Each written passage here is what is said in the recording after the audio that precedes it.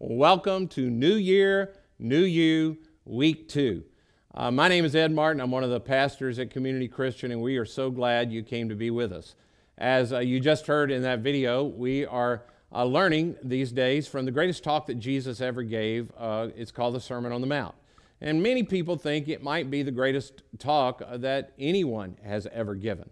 I told you last week that it's called the Sermon on the Mount because Jesus had a large crowd of people following him, and he wanted to get where he could teach them, so he went to a mountainside. He sat down, and then they all gathered around so that they could see and hear him. And since he was sitting on a mount, they began to call it the Sermon on the Mount. Now, in this last week, we opened ourselves up to allow Jesus to talk to us about a problem that was a problem for them in one way, but it's become a huge problem in our culture called approval addiction. It is the desire that we have to live for the approval of others, to make my life about getting the like and the approval of everyone around me. It's as if we begin to think that what people think about me is who I actually am. And while making a good impression is an important thing, I think most of us know that comes a point in our life where it goes from making a good impression to a little bit of vanity and feeding my own ego, and then from vanity, it can move over into a problem area where I'm presenting myself as something that I'm really not, just so I can gain the approval of others. And the problem with this moving along this continuum is that you don't know when you move from one stage to another. Now, you can see when your friend moves from being okay to vanity to maybe something else, and maybe they can see when you do it, but you can't see it in yourself. So Jesus invites us into a different way of living. Instead of living for the approval of other people around us, he says, I invite you to live for the approval of the audience of one. To live your life as if God alone can see what you do. That you come to a place where you live, that you live in the gaze of the one who fully loves you. He gave you the desire to be approved, and he's the one that can fully, totally approve you. In that, Jesus says that to get to that place in life, you're going to need this practice that's called secrecy. In secrecy, I begin to do good things. I do the things that I would do to make an impression. I do them, but I do them so that other people won't see them. I do them in secret. Now, people may see them, but I am not doing them so people will see them. Jesus says, when you practice secrecy, you can begin to live in the audience of one. And last week, I got to the end and I said, so let's all go do that. Let's all go practice secrecy. Go do good for somebody and don't tell anybody about it. And so I was tempted to ask you if you'd gone out and done that this week, and then I realized, I'd be blowing the whole secrecy thing. So for those of you who did actually go out and you began to do this, good for you. And for those of you who haven't done that yet, it's the nature of our God that today is a whole new day, new mercy from him every day. So today is still your chance. And I urge you to go do it and to keep at it, because in this practice of secrecy, what we're doing is I'm handing the PR department of my life over to God, and I begin to do this experiment with Jesus where I find out that Jesus is actually true. And the God who sees in secret, he begins to reward me, and the reward is I become a good person. I become the kind of person that can do good with only in the eyes of God, and no one else has to see me. Now this week, Jesus is going to talk to us about secrecy as it applies to the area of giving. But before I begin to show you what Jesus talked about, I want to show you something else, and it's something I think some of you are really going to like. If you were to go to ashleyparkchurch.com right now, and I hope you will, you'll find there, if you scroll down a little bit, there's a place where I have left notes for this particular talk for you. So my notes are given to you at that particular place. And when you click on that card and open it up, as you scroll down, you'll see where I'm at in the talk. And then you'll notice there's a place where you can add your own notes. Anything you want to put in there that seemed good to you to write at that particular time might be your grocery list for all I know. I don't care. That was important last week too. But anyway, as you continue to scroll down to the bottom of this thing and you get to the end of it, you will notice that there's a place. If you will put in your email address, the website will actually send you my notes and your notes combined, so that when you get home, you will have the things that you thought during this, and maybe you can actually begin to apply them. Or you can take them, and when they come into your email box, you can put them in your spam folder if that's what you thought was appropriate after you hear this message. In the end, I don't really care what you do with it. That's not true. I really hope that this will help you in actually doing what we see. And so now when I see people on their phones when I'm teaching or when I'm at Ashley Park and I see you on your phones, I'll assume that you're taking notes on what's being said, not just browsing around on the interwebs. And if that is, in fact, what you're doing, again, I'll just say, I don't care. Now, here we go on to what Jesus has to say with regard to giving in this area of secrecy. Here's what he actually said. So when you give to the needy, do not announce it with trumpets as the hypocrites do in the synagogues and on the streets, to be honored by others. Truly I tell you, they've received their reward in full. But when you give to the needy, do not let your left hand know what your right hand is doing, so that your giving may be in secret. Then your Father, who sees what is done in secret, will reward you. Now, I know everybody doesn't agree with me, but I think Jesus was a genuinely funny guy. And I think the reason that most of us don't see it is because all humor is cultural. And what I mean by that is almost all, I think all humor is tied to the culture in which it was originally spoken. And I mean, if you don't believe this, I'd encourage you to go back and watch a movie you thought was funny when you were a little kid and then play it for your grandkids or your kids. But before you do that, I urge you to watch it alone, and you'll realize, oh, I'm in a different culture, and things that I thought were funny, they aren't all that funny anymore. And if you still think they're funny, you should ask those kids later. They'll think something was funny, but it was probably you, not necessarily the movie you were looking at. Well, the Bible is rooted in a culture. It's almost 2,000 years old at its youngest part. And that's a different culture. So, in addition to that, it was written in a different language, and it's been translated into our language. And I don't know any humor books that have been translated from one language to another and are 2,000 years old. Well, Jesus, I think, in some part is trying to do what I often will do when I'm teaching you. I think Jesus is making a point to the crowd he's talking to, but he's going to use a little bit of humor. Jesus says to them, you know how sometimes when you give, like the priests, the really religious people, they give, and when they do, they blow these trumpets? Well, imagine you were sitting in a service, and like we've already done, the offering comes by. And as the offering bucket goes by, you get ready to give, but before you give, a trumpeter stands up, and he begins to play, and everybody looks around, and you go, good, and now you give. I think when Jesus said that out loud to his crowd, I think it was laugh out loud funny to them. But Jesus wasn't talking to the 21st century Georgians, so it's not so funny to you. Now, of course, even back then, we don't have any record that anybody actually blew a trumpet before they give. In fact, it just has this thing to do about what is a part of something of our human nature. I have had the feeling at times where I will do something generous or I will serve somebody, and everything within me later wants to sort of bring that up in a conversation so I can let other people know about it. But I am really clever about doing it in such a way that they don't know I did it, so they would be impressed with me. That's the kind of thing that Jesus is actually talking about. And he says, truly I tell you, when they do that, when you do that, you have received your reward in full.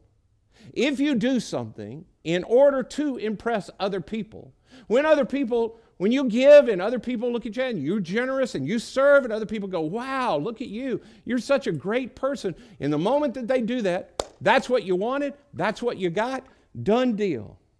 But what nobody tells you is even though that's what you wanted, you also get something else that you might not want. You get a little more addicted. It becomes a little more easy to be addicted to the praise of people all around you and to live your life for their approval in areas that you don't necessarily want to live that way. You'll find you're becoming a little bit more of a slave. Jesus goes on and says, but when you give to the needy, when my followers give to the needy, do not let your left hand know what your right hand is doing. Now again, I think that's a pretty funny line if you're in their culture. I think Jesus' crowd would have thought part of that was funny.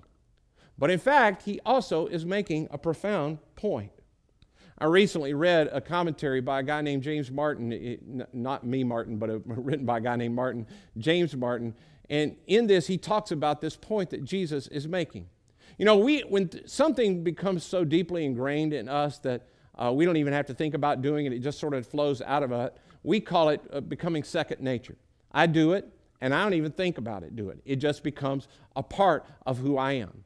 For instance, when you first began to learn to tie your shoes, remember way back, or maybe you've seen your kids or your grandkids do it, and you really have to struggle, and you really have to think about it, and somebody has to really help you. And the first few times that you do it by yourself, well, what do? You go, oh, look everybody, I tied my shoes. It's probably been a long time before you've gone around and gone, hey, look, Becky, I tied my shoes. Because at this point, tying shoes has become just second nature to you. You put your shoes on and you're thinking about something else. You don't even remember sometimes tying your shoes, but they're tied. Jesus says, I want it to become second nature to you. In fact, I tried recently to do what he says in this verse. When I have to think about how I tie my shoes, okay, I take one, I make a loop out of it, I take the other string, I loop around it, then I pull it through the loop that I made, and then I pull them both together. When I have to think about it, to describe it to somebody, if they said, how do you tie your shoes? It takes me a little bit of time to think about it because it's so second nature. If I sit down and I say, like I tried to do for the purpose of learning this, okay, now tie your shoes, but make your left hand do what your right hand normally does. It turns out that when it comes to tying shoes, my left hand, in fact, does not know what my right hand is doing when it comes to tying my shoes. And in this, Jesus is making not only a secrecy plea to us, but he's making a very profound statement about his people. He's saying that when it comes to generosity from my kingdom living people, people who live for an audience of one, I want generosity to become so second nature to you that literally it's like your left hand doesn't know what your right hand is doing. I want generosity to become like you tying your shoes. Initially when you begin to do it, initially when you begin to give, initially when you begin to serve, you feel like you almost want to blow a trumpet and let everybody know, hey, Becky, look, I noticed I made the bed. Hey, Becky, did you notice I cleaned the dishes after myself? Hey, did you notice I didn't throw things on the floor? But the person who lives in the power and presence of God, who has learned to live their life as if only God sees what they do, who lives in the full approval of God, fully known by God, it becomes so second nature for them to give, they don't feel the need to let anybody know.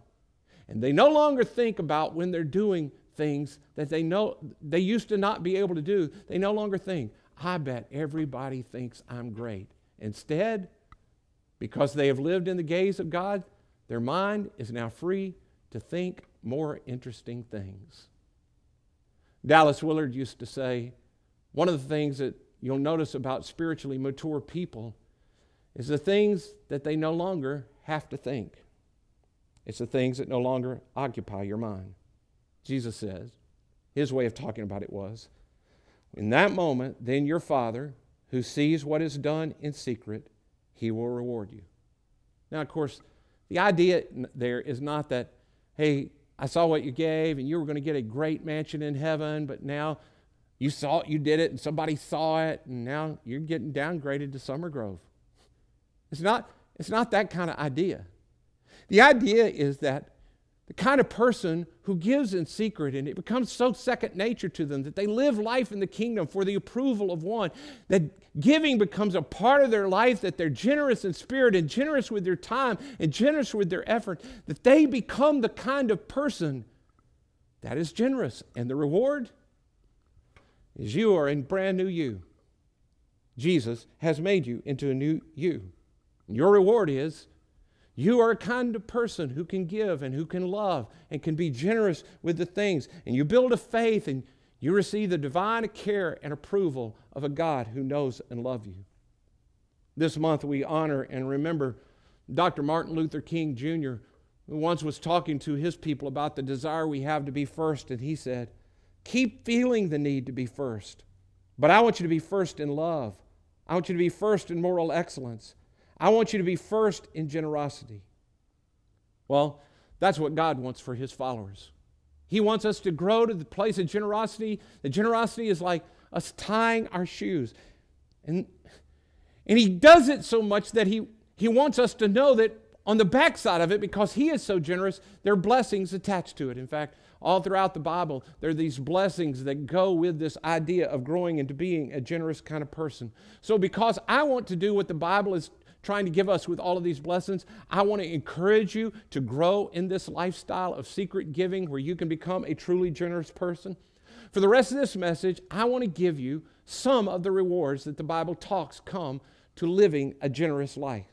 So here we go. The rewards of generosity. Number one is blessing. Jesus Himself said, "It is more blessed to give than to receive." Now, we've turned the word blessing into, or blessed into, like a religious, pious kind of word, but really that's not the meaning of it. It just means a good life. You have a better life if you give than if you receive. It's better to give than it is to receive. Over the long haul of your life, people who give things away, they are happier than people who clutch and hoard and hold on to. Over the last few years during our Do Something campaign that we do every year, which, by the way, I'm happy to announce, we reached our goal. I'm so proud of you guys. Thank you for that generosity and spirit. But every year when we do that kind of thing, which we've been doing now about a decade or so, when we come to this point, I always begin to hear stories about, as we train middle and high school students, that our leaders will often challenge them. Hey, this Christmas, why don't you say to your parents, instead of giving me one gift, can I take that money and can I give it to people to help with these projects? You know, our Do Something is all about helping people who are poor in projects around the world and here at home. And every year I hear about some student that took that challenge and they had the best Christmas they ever have. I don't know how many of you know, many of you didn't know me then, but for many, many years of my life, Christmas was the worst time of year for me, and there are all kinds of reasons for that, but it just made me, I can't explain to you all the reasons why, but I just did not enjoy the Christmas season in any way at all. And an older, wiser friend who was trying to help me get my life in order had seen this happen, and he said to me, hey, I want to challenge you to do something. I want you to make this a season where you really try to grow in generosity. Everybody else is giving. Why don't you see if you can grow personally in giving? He said, what I want you to do is I want you to walk around in the month of December with cash in your pocket. Now, you don't have any way of knowing this, but I don't. I have never really liked to carry cash around in my pocket. I don't like to spend money that I don't need to spend, and I know that I have cash. It tends to just leave me too easily, so I don't carry it. He said to me, the whole month of December, I want you to walk around with some cash in your pocket that you've already prepared to give away. And all day long, I want you to be in constant kind of contact with God and allow His Spirit to tell you who you need to give that money with.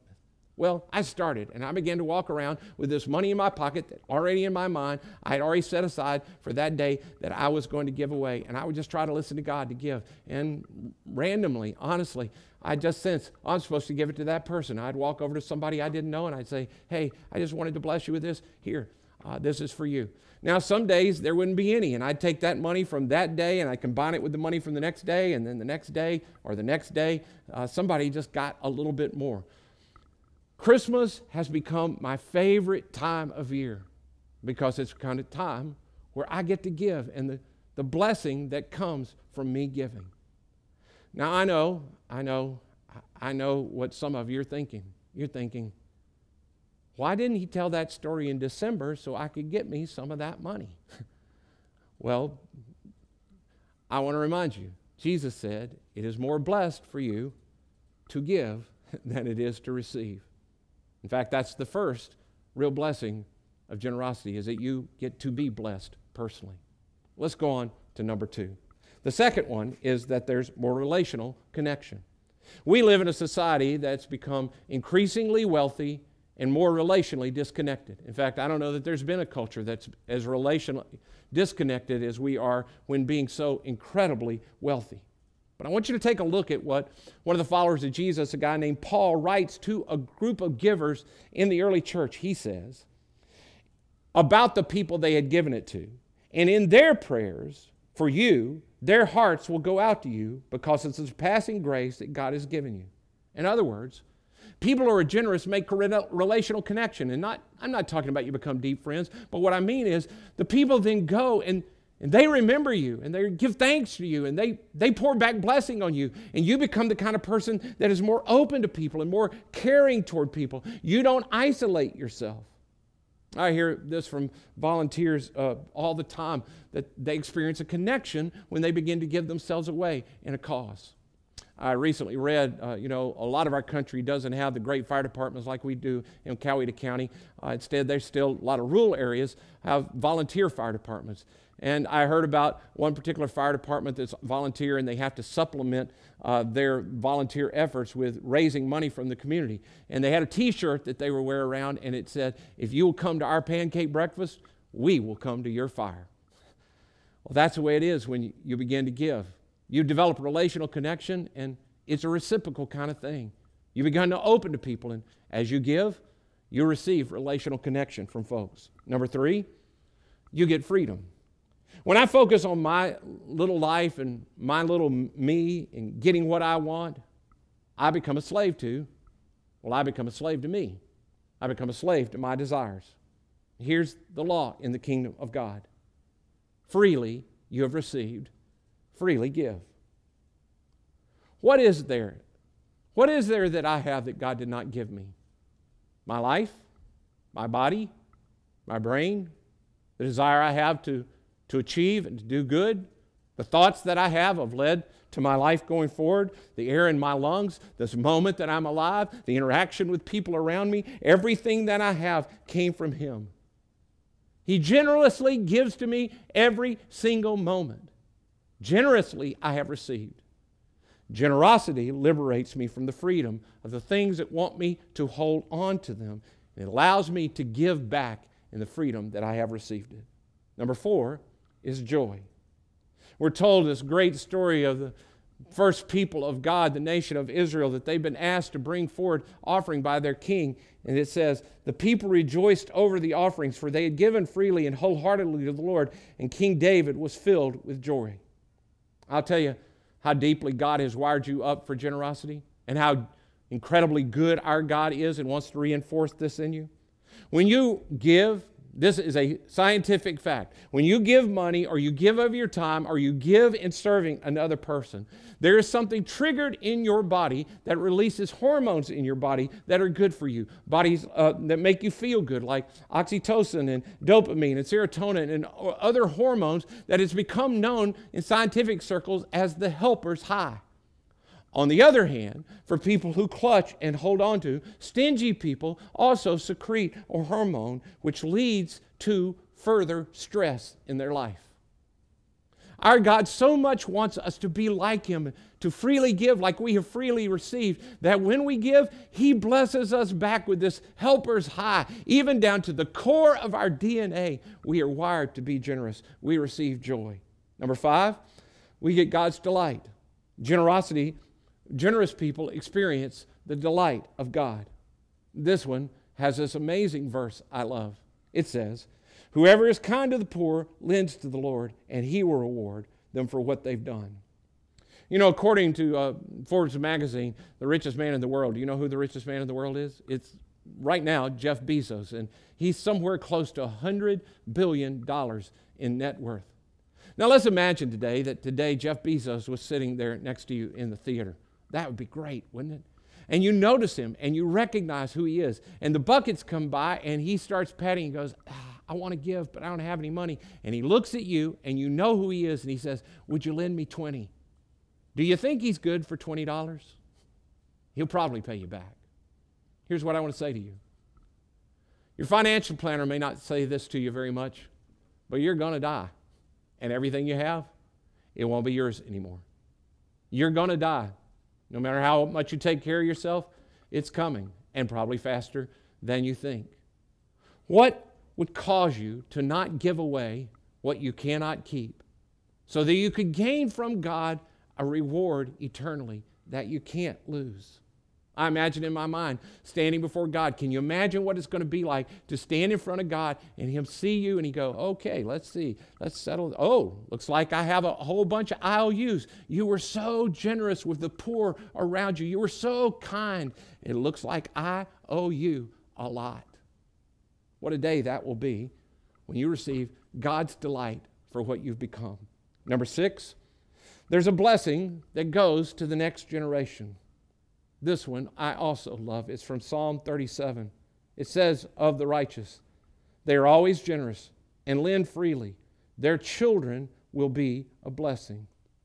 It's so fascinating to me that it does not say in the text that their children will be blessed. I'm sure that's true, but what it says is their children will be a blessing.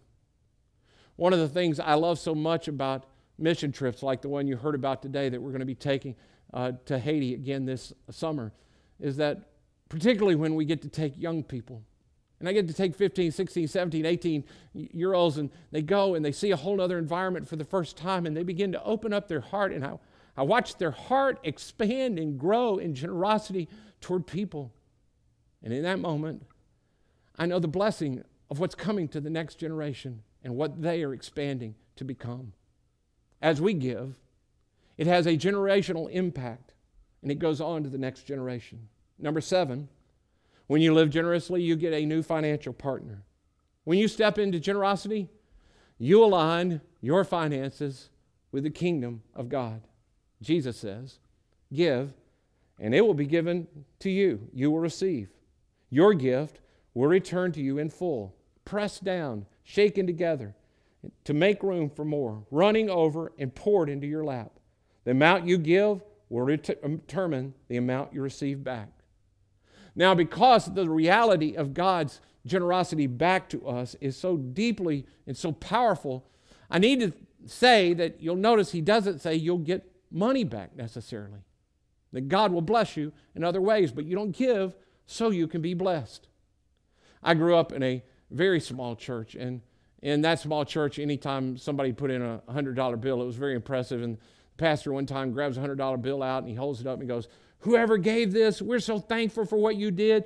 If you'll let me know who you were, you get to pick the next 3 hymns. Well, a little shy elderly lady came to the pastor while everybody was still there, and she said, I get to pick the next 3 hymns. And he says, yes, thank you so much for your gift. And she looked out at the men of the congregation and went, I pick him and him and him.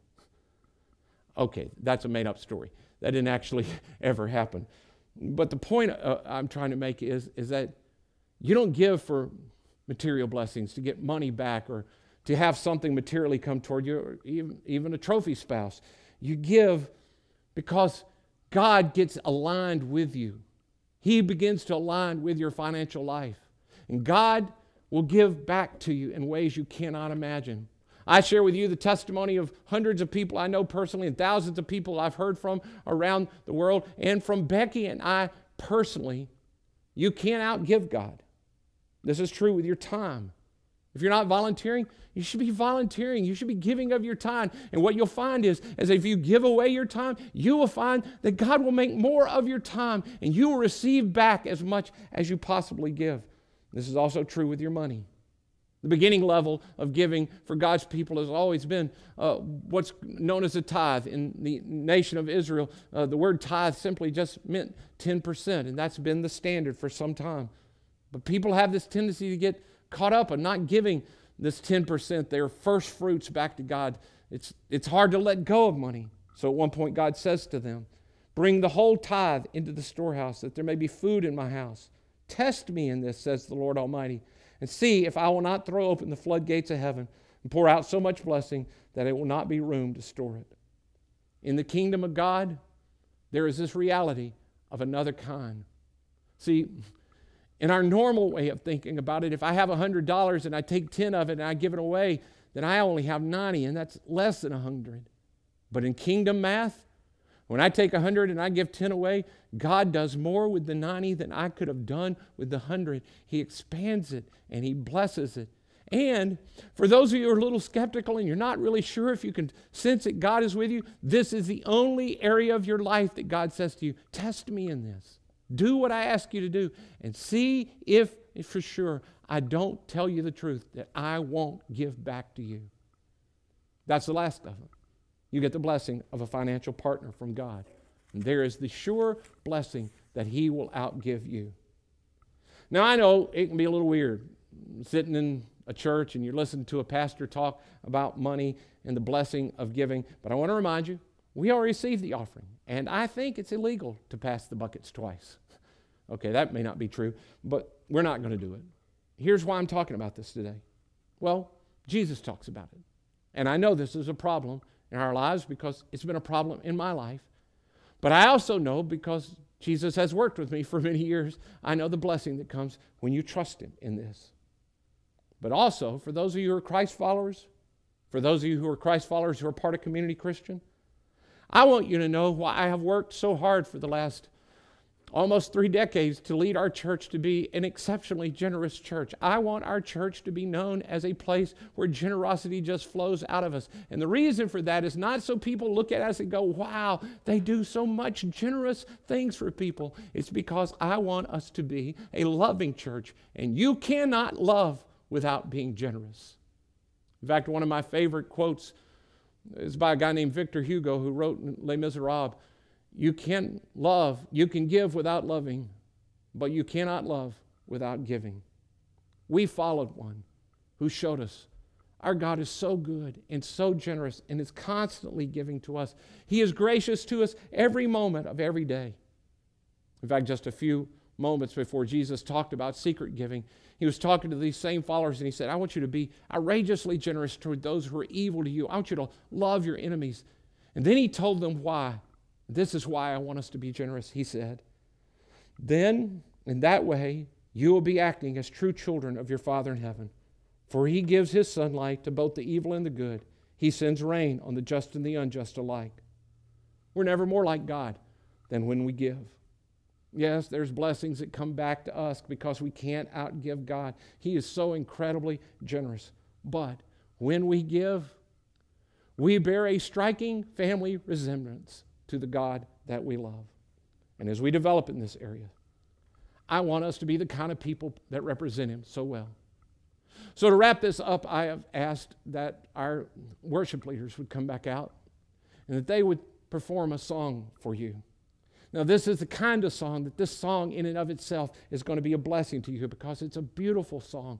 And as they sing it, it's got these simple, beautiful words, and I want you to let them wash over you, and you'll hear them. And at some point, I think you may be able to sing them with them. That's okay. But if you don't want to, that's okay. But then by the end, I think you'll see this is really a prayer that all of us should be praying. So I want you to stay where you are. And I know some of you, you're like, I'm not really crazy about music. It's all loud. This ain't that. This ain't that kind of music. I want you to listen to this song, and then I'm going to come back and I'm going to wrap this up. Let's listen together.